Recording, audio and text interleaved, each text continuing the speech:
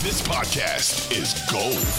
Basketball gold. You're tuned into the best Cleveland Cavaliers podcast in all the land. Basketball gold. Hosted by Mike Fratello and Jeff Phelps.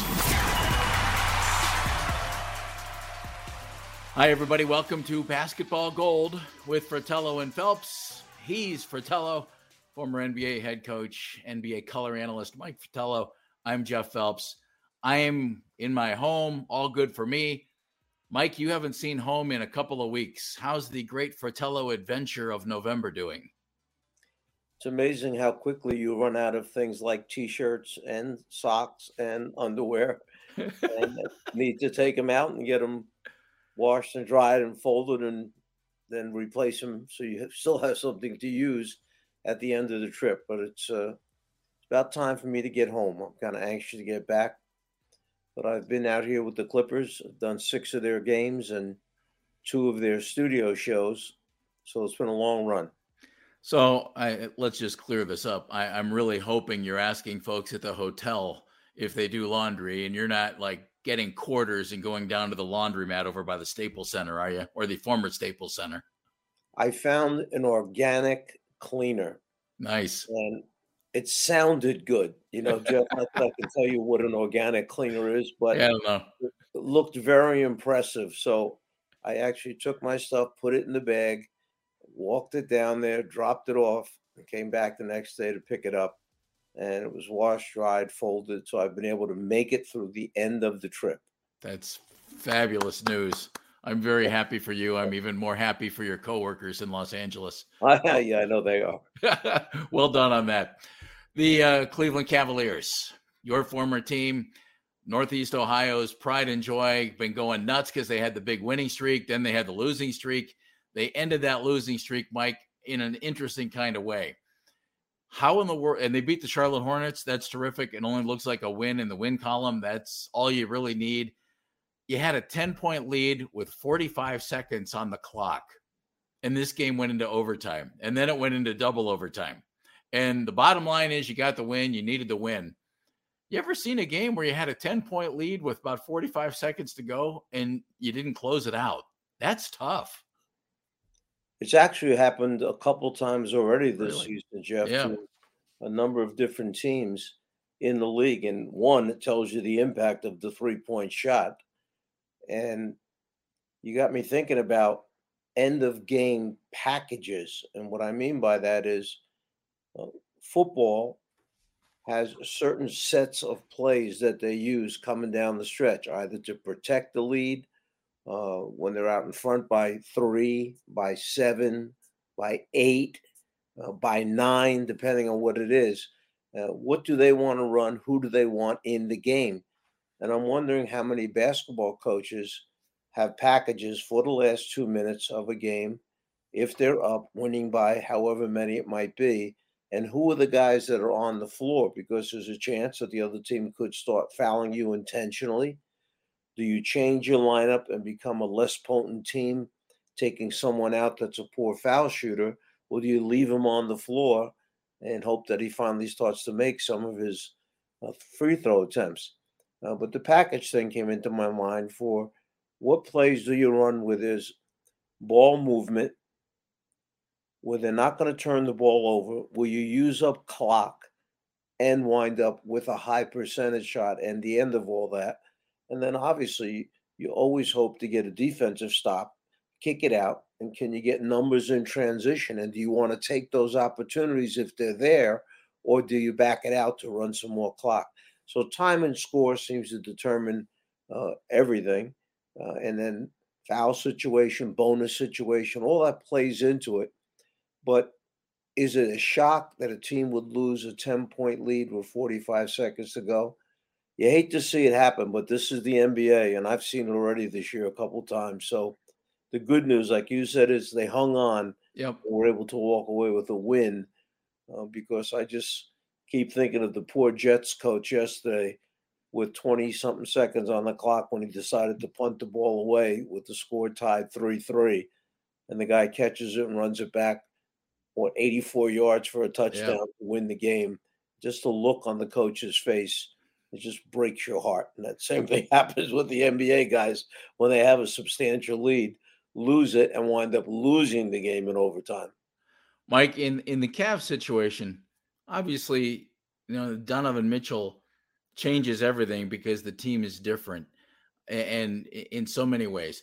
Is it a learning how to play together type of thing, or is that what happened against Charlotte just a fluky finish to a game? It's hard to answer that without being with the team every day, knowing what happens every day. Certain guys have the courage to take the last shot of every game with the game on the line. And that same person might be the one who, as the other team is closing in, says in his mind, look, I'm the guy that's going to carry this team and I'm going to make the next bucket. He tries to do something he shouldn't do and he loses the ball and has a turnover and the other team goes down and winds up scoring and cuts into the lead even more. So sometimes the competitiveness of the situation, the lack of trust in teammates that perhaps he doesn't know well enough yet. And I'm not saying that's what's happening with Donovan Mitchell by any means. He has been terrific with his teammates. But I'll give you examples of what could take place and what happens in other places where guys are new. They don't know who they can trust on the team yet down the stretch because, as we know, there are a lot of guys that run away from the basketball at the end of games. It's like the fielder in baseball that's saying to himself, please don't hit me. Okay, a ground ball, bottom of the ninth inning, bases loaded, runners on, and go hit it to that guy over there at third base or at second base, but I don't want it hit to me right now. Well, same thing happens in basketball. Some guys want that ball at the end, others don't.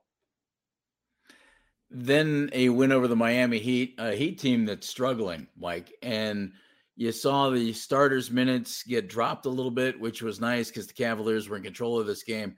The bench came through a little bit. Cedi Osman had a nice game for the Cavaliers, 20 points in 37 minutes. And Isaac Okoro had a 13-point game, which was terrific to see in 29 minutes. You get a game like that every once in a while.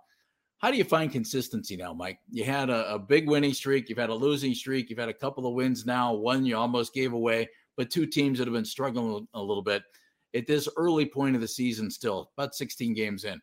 How does a team find consistency?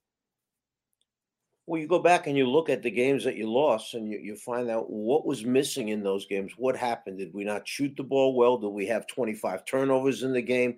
Did we get pounded on the glass? Did our defense let us down? And then you look for the consistency of the guys. You just mentioned two names here that contributed points, and that's what the coach is looking for, night in and night out. The good teams know who's going to give them what almost every night of the season. Doesn't happen every night. All-star players have a bad night every so often. But that's where you look for the guys who are around you to pick up their games on those nights, realize that, hey, our star is struggling tonight. He needs some help, and that's me. When they were on that losing streak, what happened with the Cavs was not only were they having breakdowns with their defense, but guys that you mentioned, Cedi, for example, they need him to come off that bench. He supplied them that energy early in the season. And what's happened in the past couple of years, he's had a tendency to get off to good starts to begin the season. And then he fades when he gets to that halfway mark, and he can't do that. They need him. They rely on his energy. They rely on him driving the ball to the basket, making three-point shots when they swing him the ball. They need his hands in there defensively, coming up with deflections and steals. So if it happens where one or two guys wind up disappearing that the head coach is counting on, it obviously causes a problem in the team. The nature of the makeup of the coach. So what does the coach do? Does he take that guy out of the lineup and not play him? Does he turn to somebody else? And I think most coaches tend to trust the guys they've made the decisions with, and they'll live through X number of bad games. There does come a point somehow where you say, we've got to make a move with the eighth man or seventh man, whoever it might be. Let's try so-and-so in that position. Depending on the depth of your team, do you have somebody to turn to? You may not have a guy to put in there to take the guy who's been struggling for the last 4 or 5 games. That next guy up may be way worse than the guy you have. So you just live with it and you hope he breaks out of it. Kevin Love, A little bit of an injury situation. He's going to miss a little bit of time. We had Donovan Mitchell out for a while. You had Darius Garland out for a while. They've missed a couple of games. Early on, Mike, when you're trying to bring in a new guy and mesh this thing, is that a real challenge, or is it okay? We're going to get there eventually, and this gives other guys more of a chance to play a little bit. Is it a positive or a negative? I'm wondering. I would think negative, Mike. Let me ask you this. I'll throw a curveball to you. Is that guy that you're talking about right there, is he a guy that's on the roster now that you're putting into that position, or are you going out and bringing somebody else in from another team that's coming in? Which one of those? You mean to fill in for Like the do a injured trade, guys? do a deal, sign a free agent that got cut, or somebody that was in Europe that came back? Which one do you want to take there? Moving a guy up, maybe the 11th man or the 10th man or the 9th man, moving them up into the rotation, or is it going out and trying to fix the problem by getting a new person on the roster? I would think it's just playing guys who are a little deeper on the roster, if in fact you have those kind of guys. And maybe that keeps chemistry from building a little bit early on in the season. You know, it's clear that there's some real talent there, but Karis LeVert's been up and down. Cedi Osman, the whole bench production's been up and down. You've been looking for that guy at 3, and I give JB Bickerstaff credit in trying some different things there, but I think he's had to, Mike, because of the injury situation and just trying to find some consistency. No. Didn't it seem like all was going so well when the front line was Allen at the center position, Mobley at the power forward spot, and Wade at that small forward position?